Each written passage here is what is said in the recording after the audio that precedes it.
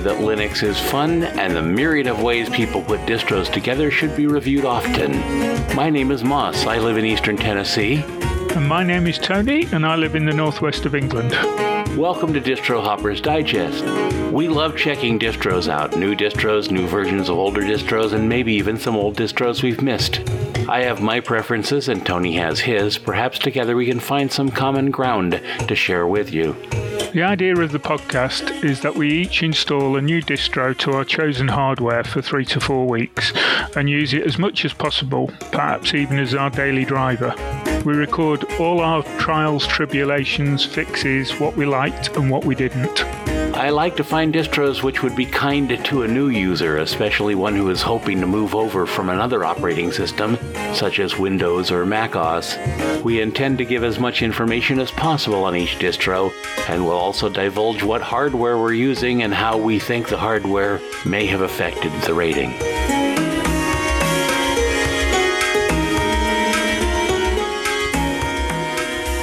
Welcome to Distro Hoppers Digest, episode 15, recorded on the 22nd of July, 2020.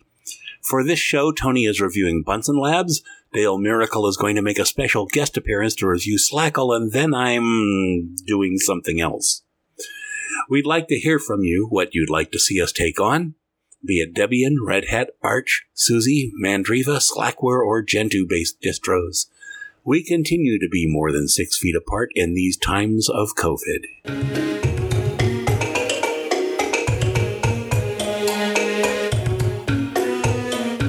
Monthly Foibles, wherein we discuss what did and didn't work for us this month. Lots of things both worked and didn't work for me this month. I am saving some of them for later in the show. One thing that didn't work is that we didn't get the huge influx of reviewable distros that was expected, except for Mint 20. OpenSUSE finally arrived, but not in time to be evaluated this episode in full, and Slackware still has not released their next version. A lot of things I tried were just not ready or simply not intended to be used full-time. And we are getting more divergence in the way distros boot. First, Solus came up with a new bootloader which does not play nicely with Grub, and now OpenSUSE wants to use Secure Boot, which does not even report to Grub. Work-wise, there are not any jobs opening up for which I am capable or eligible, and the lion's share of my unemployment money is running out this week. I've been staying home except for shopping and trips to the 2 credit unions with which I do business. Thanks to our listeners, I am upgrading a bit more equipment, including new SSDs, one of which has already arrived, and a new microphone, which should arrive later today. Anything new for you, Tony? Yeah, well, so as you know, for the last few months I started to restore old Matchbox model cars. Some of these come with decals or stickers to provide details on the model, such as advertising banners found on small delivery vans and trucks and some of the buses that they released. I've been using Inkscape to make modern, crisp images that I can use to recreate these. Well, I found out that although Inkscape 0.92 seems to have the feature that allows you to flow text to a path, and this is useful if you want to put text in a circle, it was not working when I tried it. I installed the update of 1.0 as a Flatpak in my Mint 19.3 install, and it now works, and proves that one of the advantages of Flatpaks and snaps is that the developer can roll out an update package, put it into a snap or a Flatpak package, and it can be installed on any version of Linux that you're able to run snaps and Flatpaks on. Yeah, that was quite a good use of Flatpak for me. So the user gets the latest and greatest software without having to update their OS or resort to a PPA, or compiling their own install via the terminal, which many ordinary Linux users, like myself, are still not comfortable with. What do you think about that, Moss? Well, I think some of us are still not comfortable with snaps and Flatpaks, but we're working on it. Let's move on.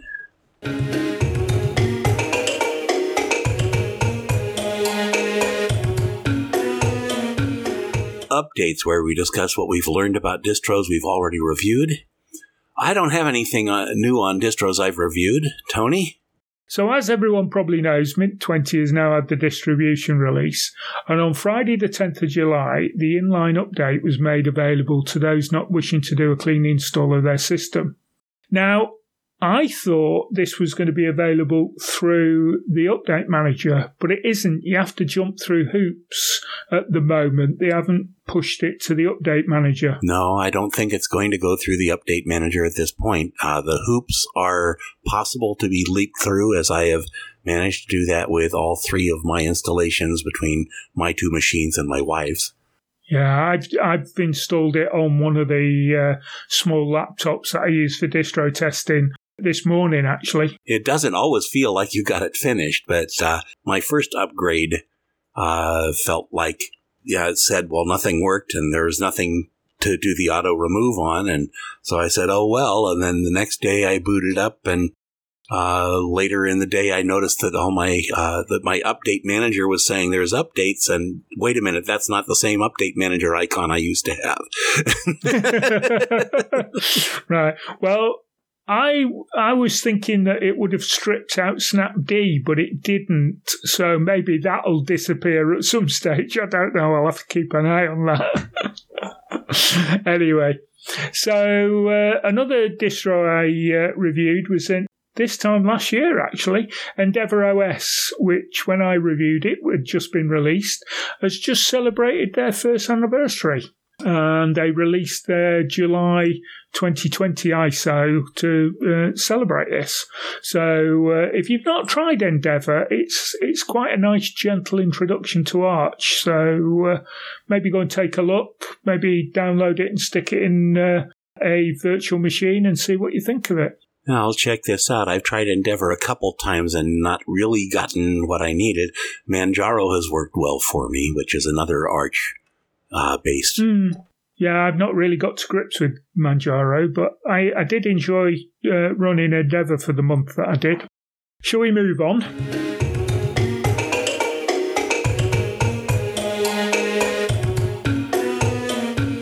Okay, well, let's move on to Bunsenlabs. Okay, so as Moss said, my distro this month is Bunsenlabs Linux, and I mainly ran Helium, which is the Debian 9 base, but they are currently working on the upgraded Debian 10 base, and they're calling that Lithium. So anyway, Bunsenlabs Linux came out of the Crunchbang Linux distro that Phil Newborough, a.k.a. Atcononimal, created in around 2008-9 to scratch an itch, as they say in the Linux world. Originally, it was based on Ubuntu, but Philip changed this to a Debian base in 2010 until he laid down the project in 2015. As at that time he was realising that the work he was putting into it and the hassle he was getting from the community, or some elements in the community, were not worth it for what he was using Linux for at that time. The community decided it still wanted Crunchbang Linux, and several projects rose from the ashes, Bunsenlabs being one of these. And it's still going strong. For a more thorough look in the history, there's a link in the show notes to where I got that information from. So the current release, Helium, is based on Debian 9, as I said, and the Lithium release, which is Debian 10 base, is currently in release candidate 3 stage and should be available sometime soon, although they do seem to be kind of dragging it out, so I'm not sure how soon sometime soon will be, but obviously if they're up to release candidate 3, they are progressing. So the recommended resources to run Helium on the Bunsenlabs website are as follows. RAM 1 gigabyte as the minimum and 2 gigabytes recommended. Hard drive space 20 gig recommended. They say the base install, according to their website, will take up just over 2 gigabyte of drive space. You'll hear more about this later. This would make it very ideal for a low resource system hardware-wise. They also produce an x86 build, as they're still based on Debian, and Debian still produce an x86 version, so they can still base it on that. So, installation. So I ran this on my Dell E7440, and I'm not going to go into the specs because I've discussed it every time this year, so they're in the show notes anyway. Just to say it's an i7 with 16 gig of RAM and a nice SSD. So compared to the recommended resources, it's a beast for this distro. But I also installed the Lithium the RC3 to an old Lenovo X200 tablet laptop I have.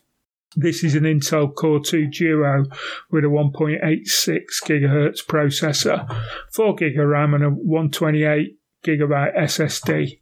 So the install's a fairly easy issue, although it would not install from a Ventroid disk.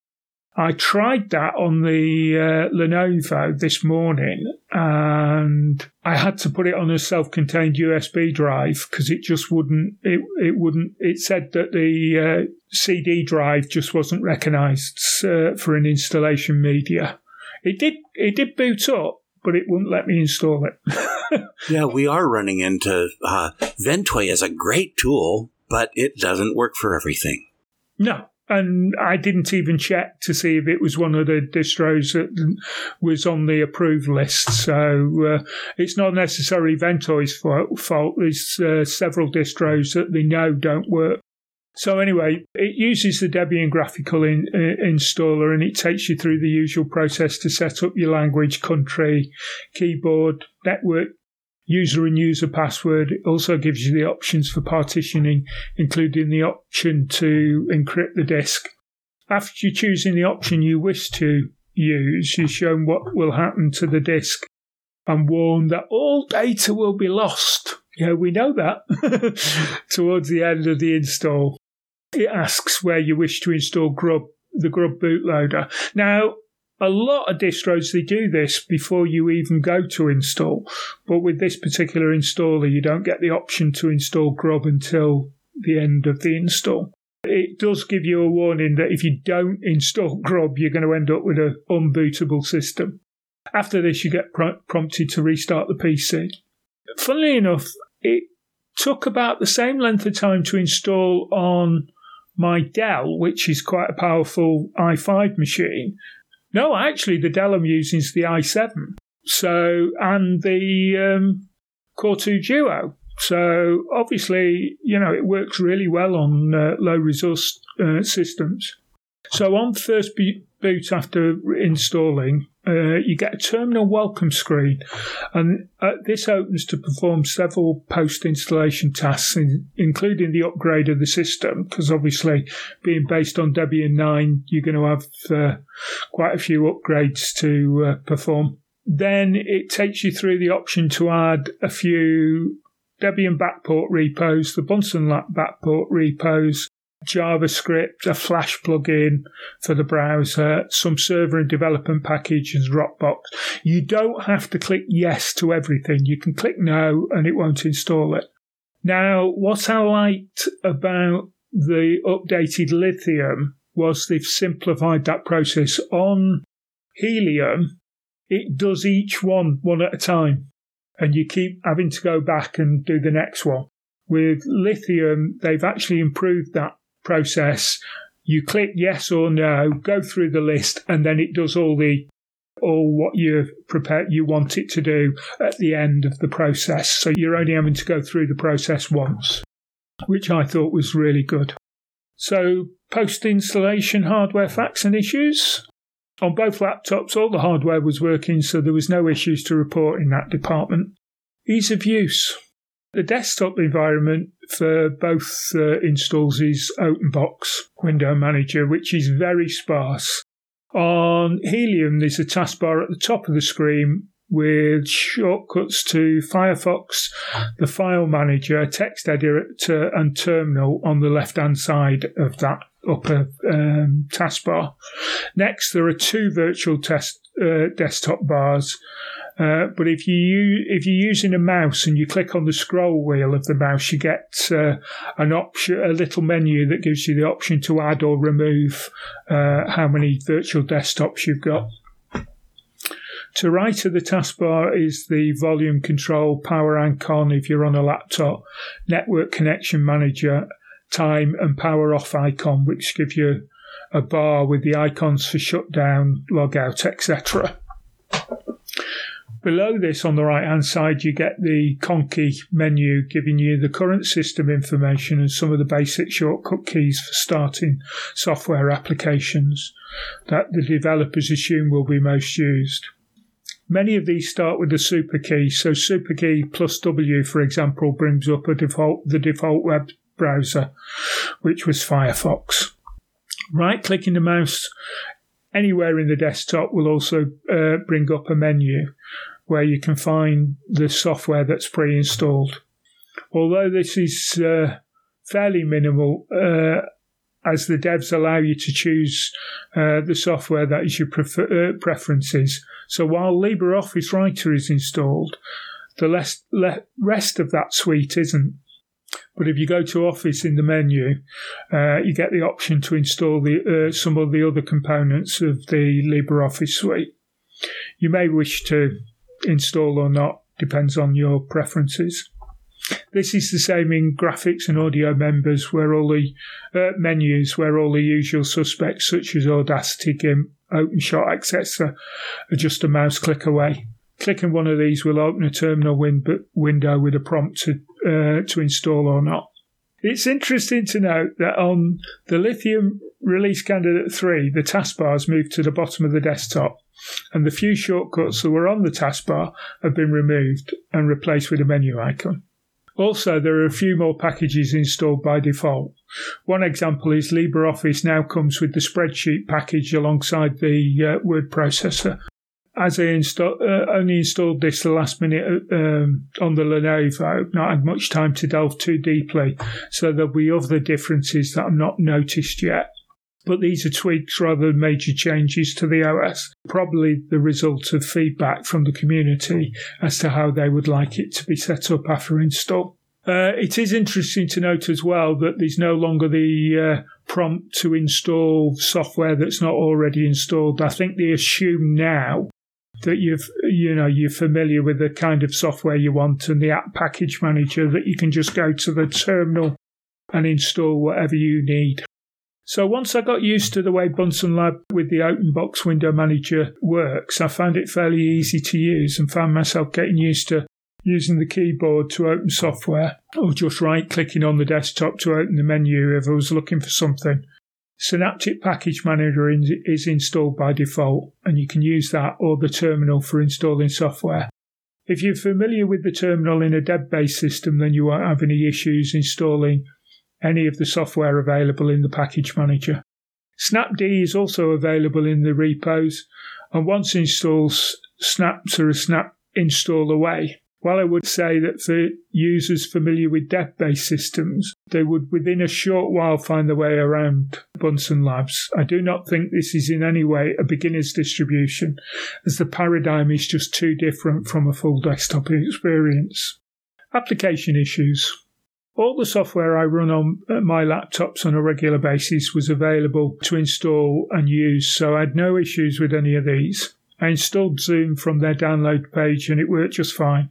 However, to give it a desktop replacement try, I installed VirtualBox 6.1 from their website, and after installation, tried to install Bunsenlabs ISO in a virtual machine. And I got an error message saying that EFI was not configured correctly, and despite going to the VirtualBox setup and selecting this option in the settings, it would not boot the virtual disk. I checked to see if this was not an ISO issue, but I was able to install Bunsenlabs fine in Mint 19.3 using the same VirtualBox 6.1 install. So it may due to be it being Debian 9 based, I don't know. Although I installed the Debian 9 package, I may have been better installing the older version of VirtualBox from the repo. Memory use. On first boot of the laptop, memory use is a paltry 310 megabytes, and after a month of use and adding all the software I use, including the VirtualBox install that didn't work, it's still only using 7.7 gig of hard disk space. In a virtual machine on my desktop PC, set up with 2 virtual cores, 4 gig of RAM and 15 gig HDD, the system, after running setup tasks and adding some of the recommended software at first boot, it reports 190 meg of RAM usage and 4.2 gig of disk usage. On the Lenovo at first boot after install, it was actually reporting more than both of those. It was reporting 404 meg of RAM use. And even before I started adding anything, it was reporting 3.25 gigabyte of SSD space being used. And after performing the updates and adding the additional software via the welcome script, this went up to 3.99, so effectively 4 gig. So while not as light RAM-wise as the previous release, still quite frugal, although on all platforms, the HDD SSD space used at first boot is a good 50% plus more than they say it will be on the website for Helium. Ease of finding help. I didn't actually go looking for any help in the community, but Bunsenlabs have their own active forums, and also because it's Debian based, you should not have any issue getting support with Bunsenlabs, because if you can't get answers on Bunsenlabs, you might be able to find it on the Debian based forums. Plays nice with others. Didn't test this, I'm afraid. I didn't do a dual boot in any of the systems that I ran it on, but I imagine it will be fairly straightforward. I can't see any problems with that. Stability.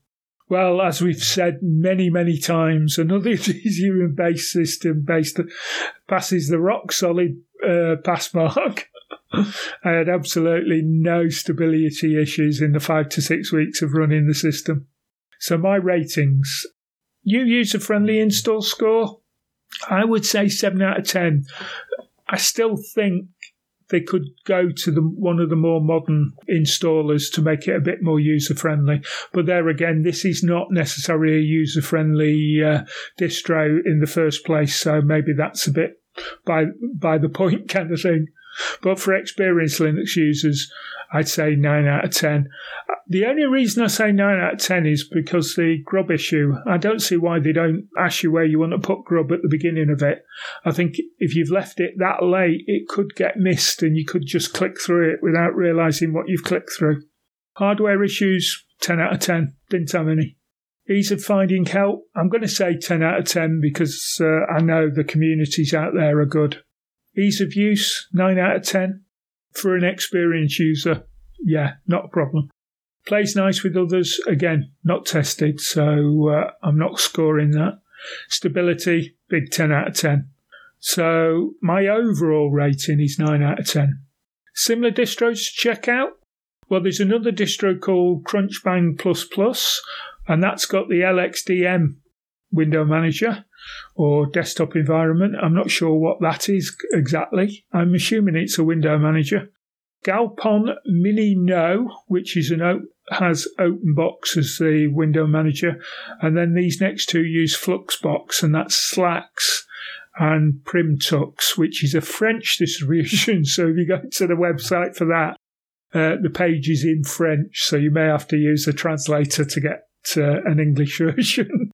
I would think if you're adding this onto a machine because you don't have enough resources or space and you don't want a full graphical window manager, then you might want to also look at maybe Bionic Pup 64, which uses the JWM window manager, or even Bodhi, because that's pretty light in terms of usage. Yeah. And that uses the Moksha window manager, which is sort of the ultimate window manager. It's got so many bells and whistles in it that it's almost a desktop. Okay, thank you. So my final comments. While I'm not a fan of tiling window managers, if I could only have a window manager and not a full desktop environment, OpenBox would probably be the one I would go with long term. And the Bunsenlabs distro has used it well, particularly with the tweaks they've made in Lithium. Once you get used to the new workflow to start programs and to do tasks on the PC, it is a fairly simple process and OS to use. With the benefit of that, it will work very smoothly on older hardware with less resources than most recent desktops and laptop PCs will come with. So unless you're buying a really ultra-cheap PC, most come with at least 8 gig of RAM as standard these days, because that's the optimal RAM for Windows 10, although it will run with 4 gig. But any dual-core or better with 4 gig of RAM and an SSD will fly with Bunsenlabs OS, as I can attest to on the Lenovo. Be more than usable for all but the most resource-intensive tasks. If you have the latest and greatest hardware but prefer a minimal desktop environment, but not fond of tiling window managers, then this could be the solution for you. You will have access to all the software where you want from the Debian and Bunsenlabs repositories, and for more up-to-date software, snaps are also available after the install of Snapd. I didn't try to see if Flatpak were available, I'm not sure about that. The one area I would not recommend this OS for is new Linux users. The workflow is just too different to what they will be familiar with. One of the Ubuntu flavours, or my preferred choice of Linux, Mint, Mate, are far more suitable for that situation. Anything to add on that, Moss? No, let's move on. Okay.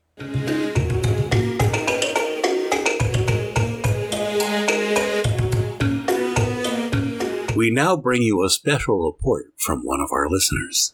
Hello, I am Dale Miracle. I will be reviewing Slackel 7.3 64-bit Mate edition, though a 32-bit version is available. Moss mentioned Slackel to me on Telegram. I was curious about it because my first Linux distro was Slackware in the fall of 1995. Slackel is based on Slackware and Salix, which is also based on Slackware but hasn't been updated in over 4 years. Slackel uses the development branch of Slackware. Packages are from Slackware, Current, Salix, and Slackel repositories. It uses the 5.4 kernel and version 1.22.1 of the Mate desktop.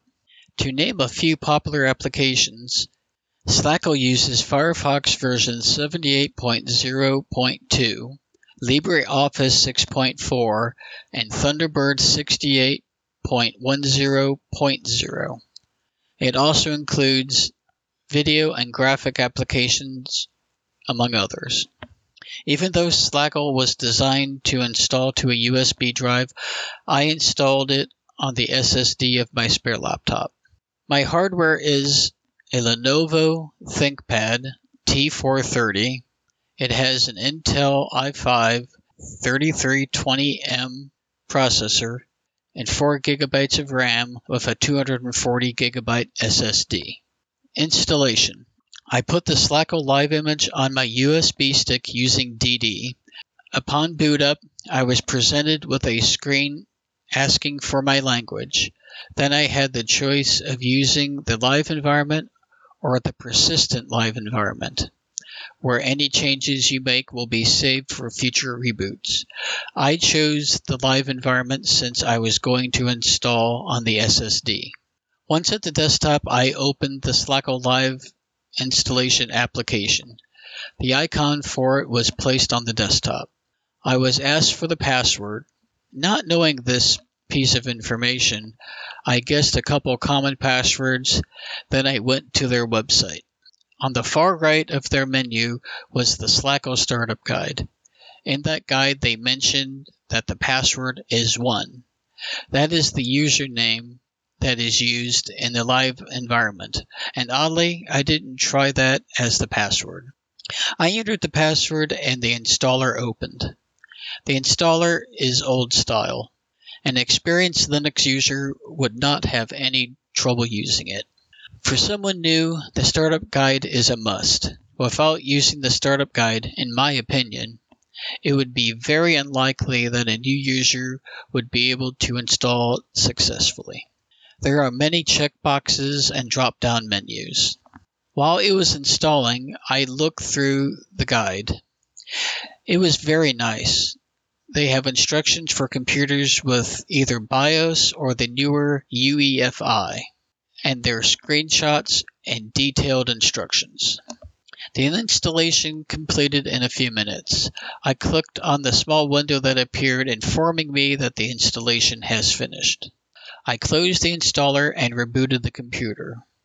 I experienced no installation issues.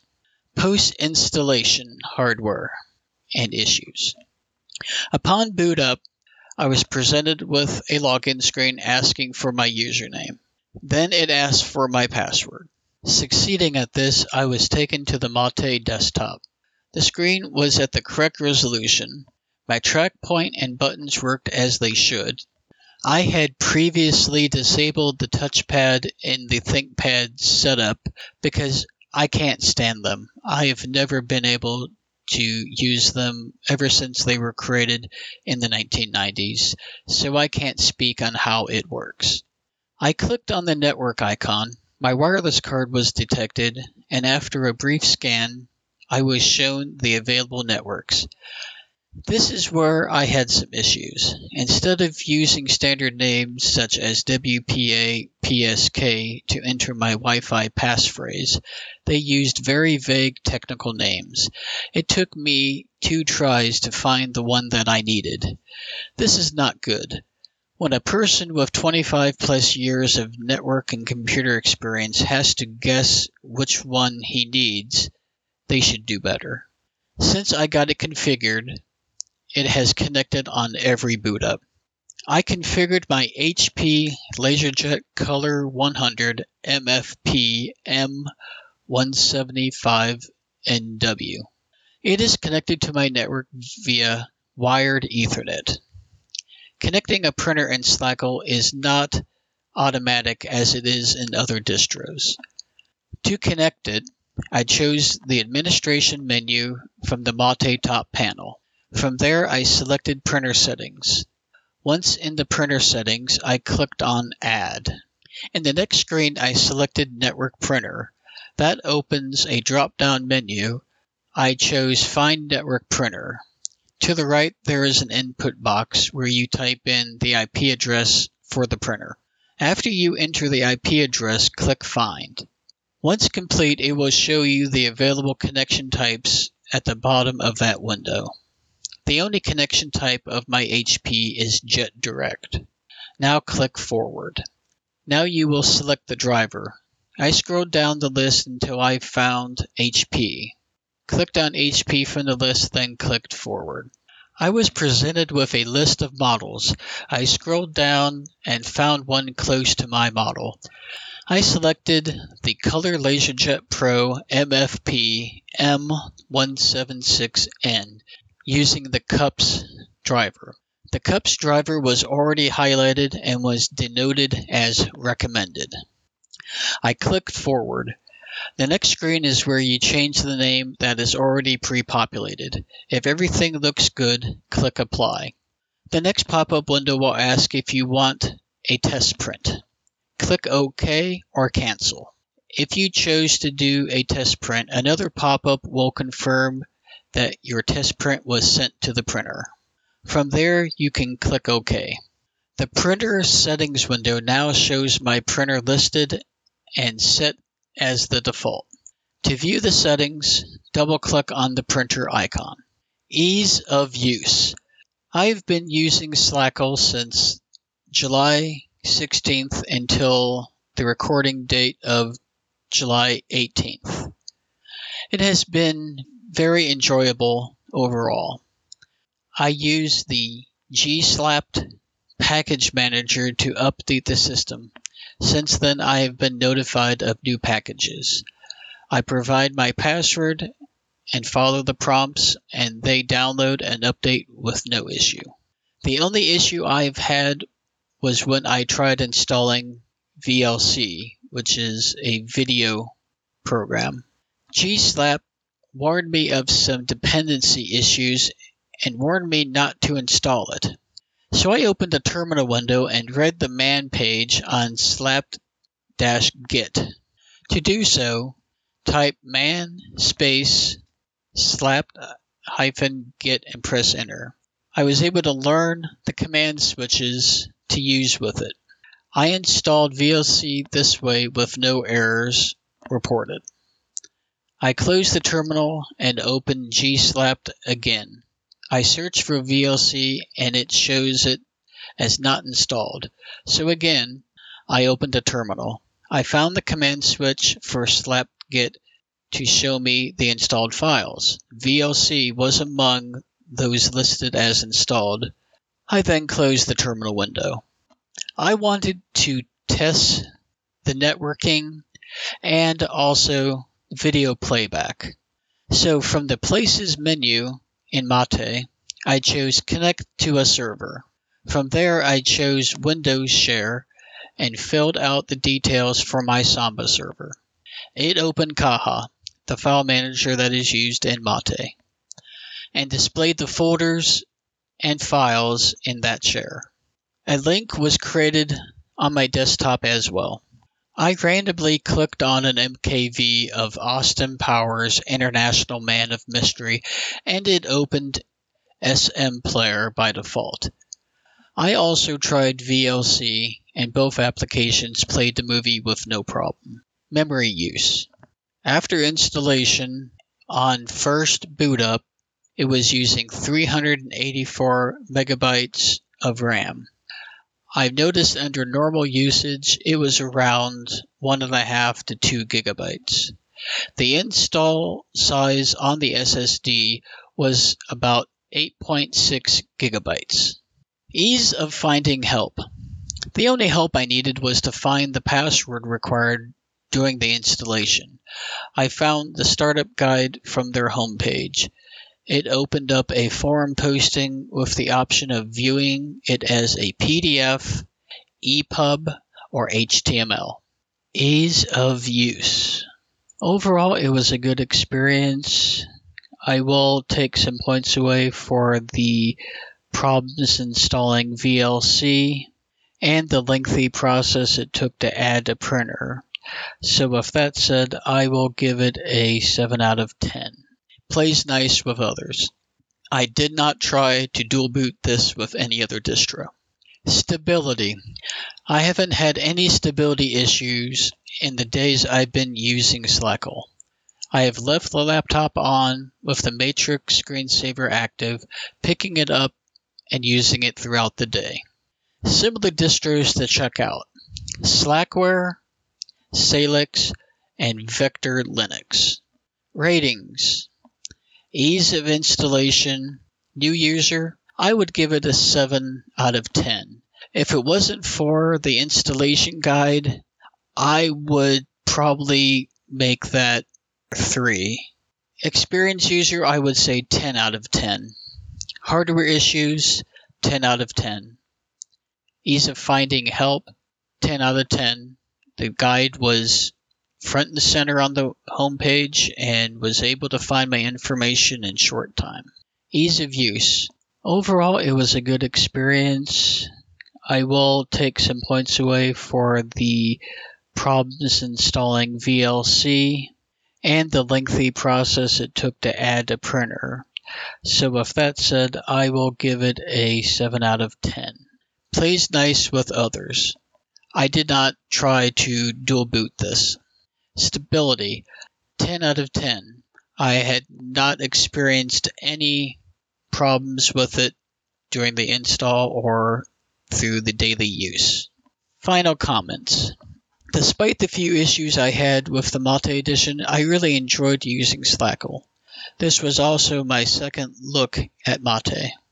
I will definitely keep an eye on Slackel's progress. Even though I'm a huge Plasma fan, I didn't mind using Mate at all. The slapgit commands, once you know them, are not any more different than using other terminal-based package managers. If a new or experienced user wants to try something that is not Debian or Ubuntu-based, Slackel Mate would be a good choice. Since I am a fan of KDE, I tried their KDE edition. It uses KDE 4.14.21 with kernel 4.4.23. It was last updated in 2016. I attempted to update it after installation and was given many errors. I did not go any further than that. This concludes my review of Slackel 7.3 64-bit Mate Edition. Thanks, Dale. We look forward to hearing more from you in the future.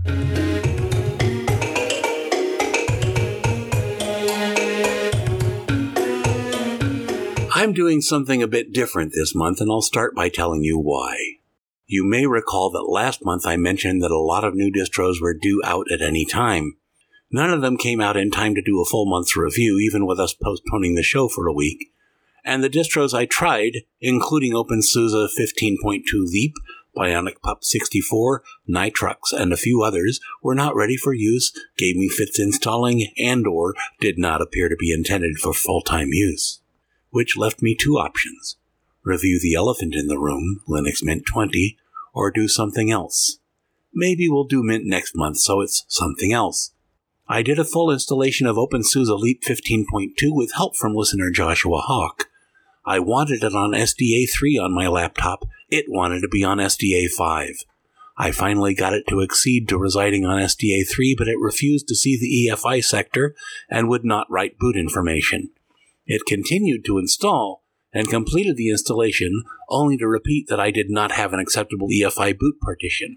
So I now had a complete installation of an OS with no way to boot it. I might have tried my SuperGrub 2 disk, but I went out seeking other choices. I did spend some time in the OpenSUSE forum and the OpenSUSE section of linuxquestions.org, but got more questions rather than any answers. So on the 12th, I did a complete reinstallation. This time I let it use SDA 5 as it wished, which also meant I had to do a new installation of Bodhi 5.1 onto SDA 3 as it was now displaced. The installation completed, it found EFI just fine, but it did not boot my grub menu, nor did it show any other installations. It turns out OpenSUSE uses secure boot, which the other distros do not. I can still boot to it, but I have to use my F7 key, System76's magic key to get into BIOS boot, at boot time. If I don't hit F7, I can boot my other three distros, and if I do, I cannot boot OpenSUSE. A listener mentioned that I could have turned off secure boot in the installation process. I would point out that I had already tried to do things the installer preferred not to do, and suffered as a result, so I'm loath to go back and reinstall again in the hopes I could achieve something else. So I was going to do Bionic Pup 64. This is a fun distro, and it boots from a live USB stick and runs entirely from RAM. It has a completely different window manager, JWM, and a different package system with a limited number of packages and not very current versions for most of these, and is clearly intended to be run on a stick, not installed. An installer is included, but there are a number of hoops to jump through to get it to work right. It is also intended to run as root, making it somewhat less secure than your everyday Linux distro. So I tried to check out Slackel 7.3, a Slackware-based distro that is intended to be used only as a live disk, as you've just heard from Dale. I burned it to a USB stick, and my computer could not see the stick upon reboot, so I have to see what I did wrong there. I burned it to a DVD and it ran, but did not do many things requested of it.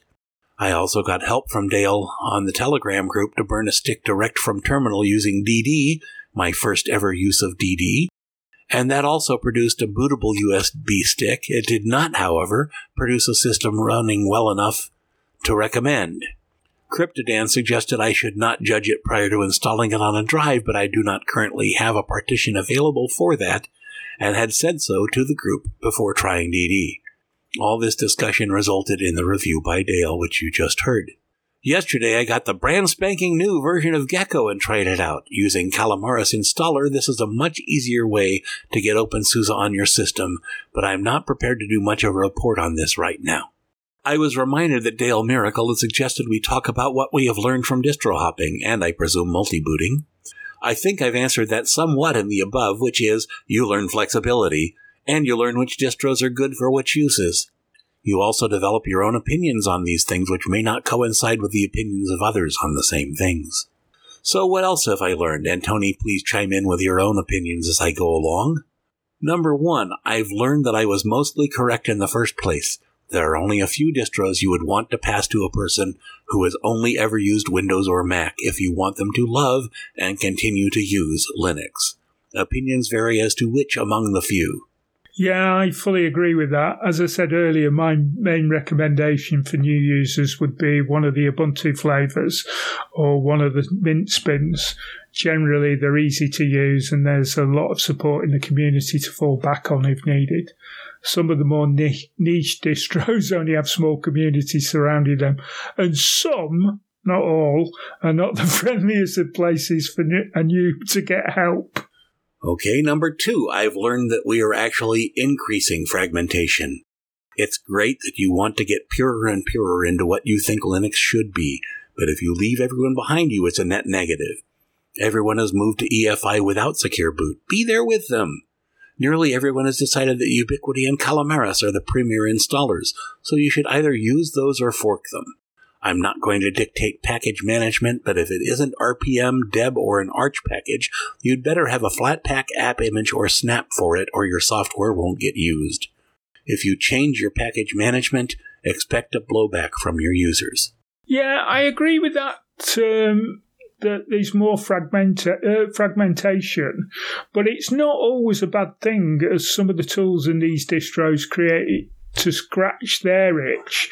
If they're good, they often make their way into the mainstream distros such as Debian, Ubuntu, Mint, and they benefit the whole Linux community. One example is the developer of Warpinator for the Mint.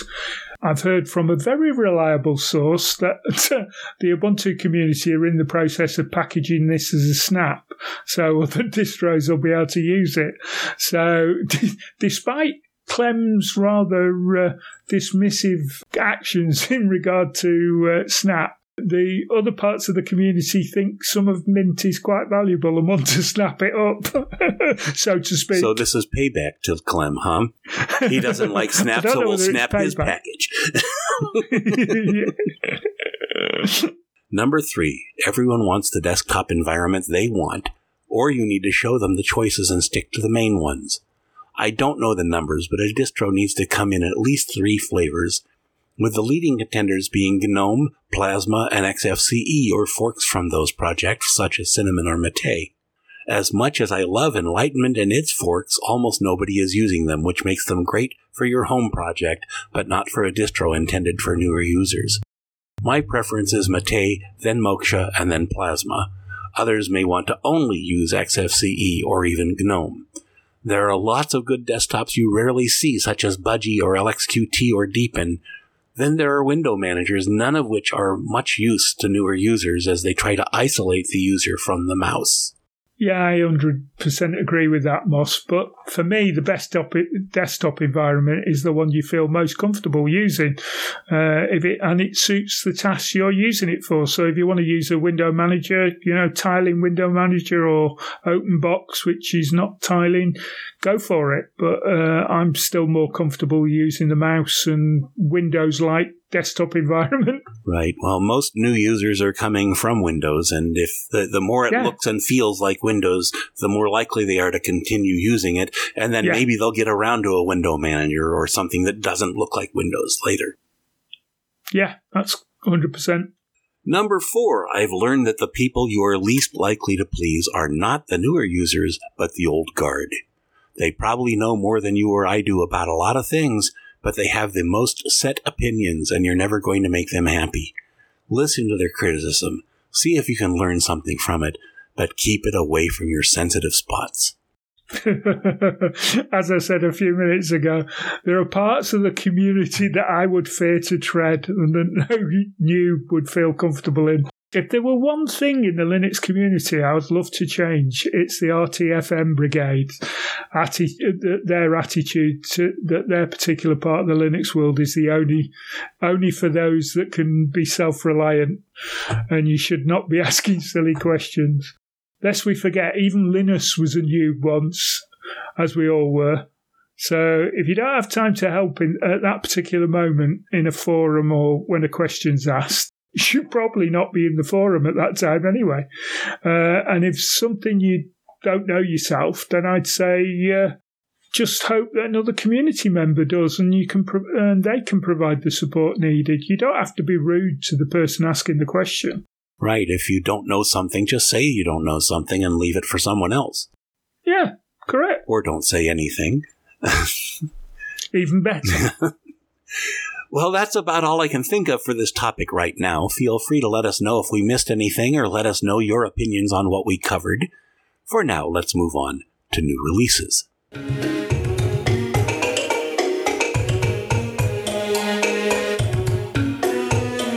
New releases this month, or from June 18th to July 22nd. As usual, I start with the most current, Marine 7.0, Gecko Linux 152, Debian 9.13.0, KOS 2020.07, Volumio 2.799, RoboLinux 11.05, BlueStar 5.7.8, Linux FX 10.4, KDE Neon 2020-0716, Archman 2020-07, EasyOS 2.3.3, EndeavourOS 2020.07.15, Univention 4.4-5, Smoothwall 3.1-SP, Oberun 2020.07.01, Slackel 7.3, RoboLinux 11.04, ArcoLinux 20.7.5, Neptune 6.5, Exa 2020-0707, Sparky Linux 5.12, Nomad BSD 1.3.2, Clonezilla Live 2.6.7-28, Solid XK 10.4, Gparthead Live 1.1.0-3, ZenWalk 15.0-200703A, OpenSUSE 15.2, Tails 4.8, Linux Mint 20 all flavors, GRML 20.06, Calculate Linux 20.6, Oracle Linux 8.2, RoboLinux 11.02, and RescueZilla 1.06. In feedback, we've had lots of discussions in our Telegram group, some of which has already been mentioned. No email other than spam has been received.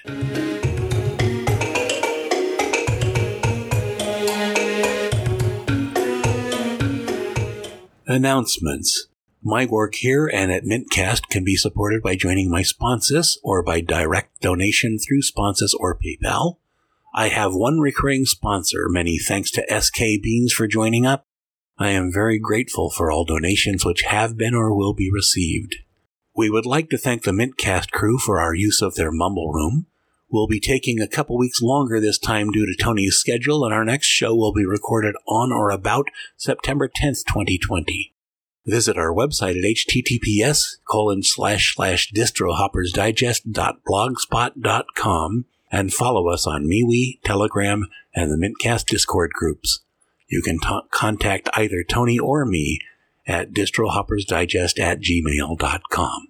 Before we go, we would also like to thank all those who make this project possible, starting with the Mintcast podcast team for allowing us to use their Mumble server, Archive.org for storing and helping to distribute this program, Audacity, which we use for recording and editing the show, Joshua Lowe for work on our logo, all those who work on the teams which are creating, adapting and maintaining the Linux distros we have reviewed this episode, Mid-Air Machine, creators of the song Streets of Santivo, used as our music under Creative Commons license. Thanks to Linus Torvalds for the kernel, Richard Stallman for the GNU toolkit, and for all those who have worked behind the scenes on free and open source Libre software. And thanks to the rest of the Mintcast team for letting us use their Discord channel and lots of encouragement. We shall be back next episode. Thank all of you for listening.